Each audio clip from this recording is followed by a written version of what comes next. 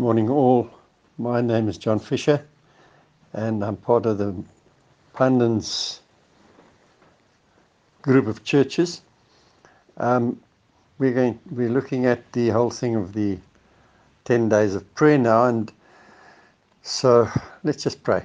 Father, we ask for your presence with us as we enter into your presence and come before you to ask for you to teach us through your word and prepare us for your coming.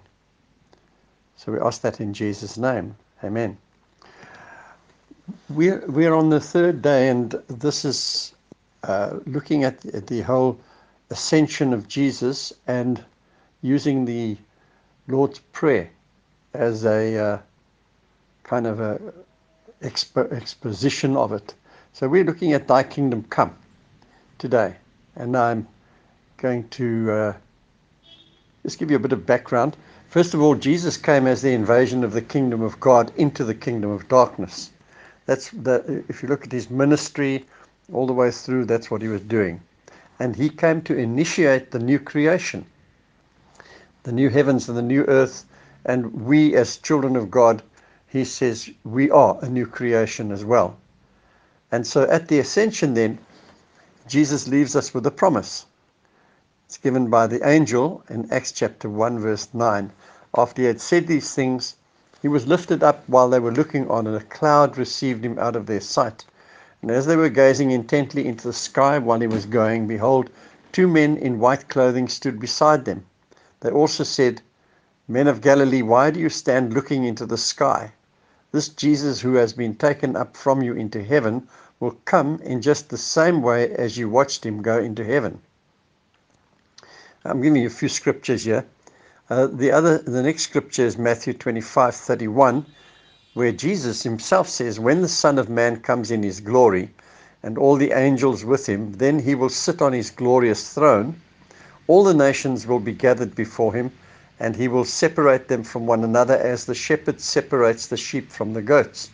And he will put the sheep on his right and the goats on his left.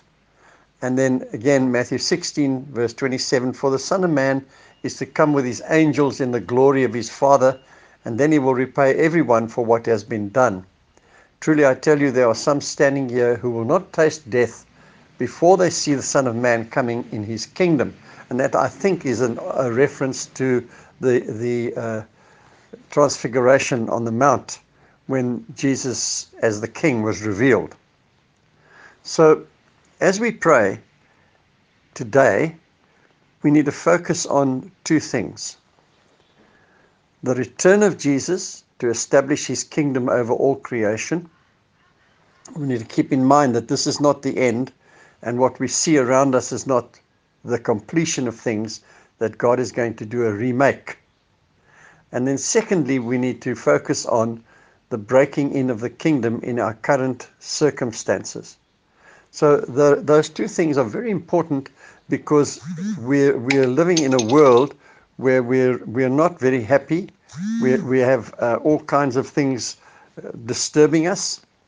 And as we focus today, we need to be remembering that there's a kingdom coming. And we pray, Thy kingdom come. Thy kingdom come. Let the kingdom of God begin to be established through the way that we live, through the coming of Jesus in his return, as we've been reading in the scriptures now. In every way, let thy kingdom come. And so Jesus is coming back again, and he's going to sit on a throne, and he's going to reign over all of creation.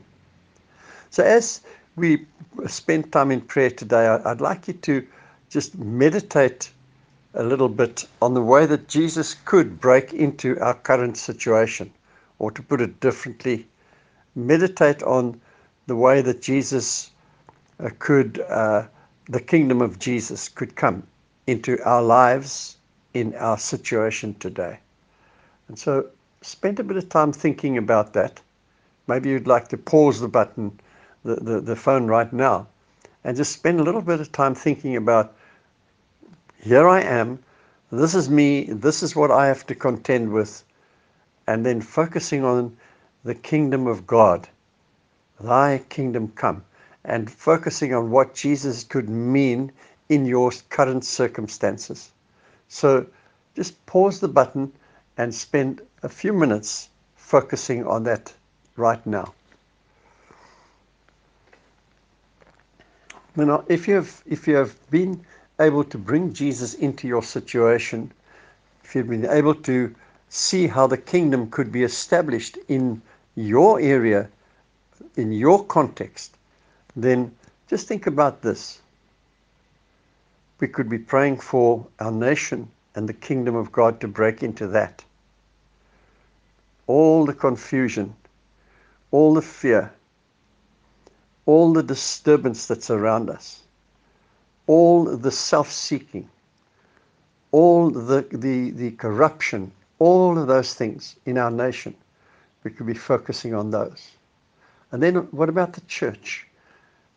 Where Jesus said he's going to make it a glorious church, having neither spot nor wrinkle. We see the kingdom come into the church so that the church begins to reflect the immense reign of Jesus in this nation in which we are established. And then as individuals, that we see Jesus coming and allowing Jesus to, in our own lives, be set up on that throne where he reigns.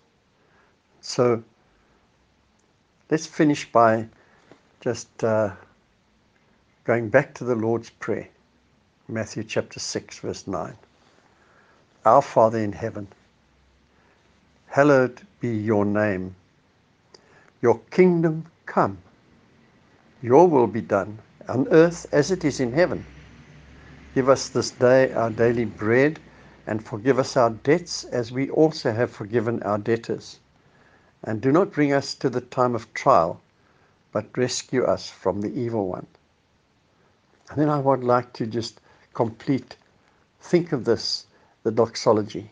For thine is the kingdom, the power, and the glory, for ever and ever and ever and ever. Amen.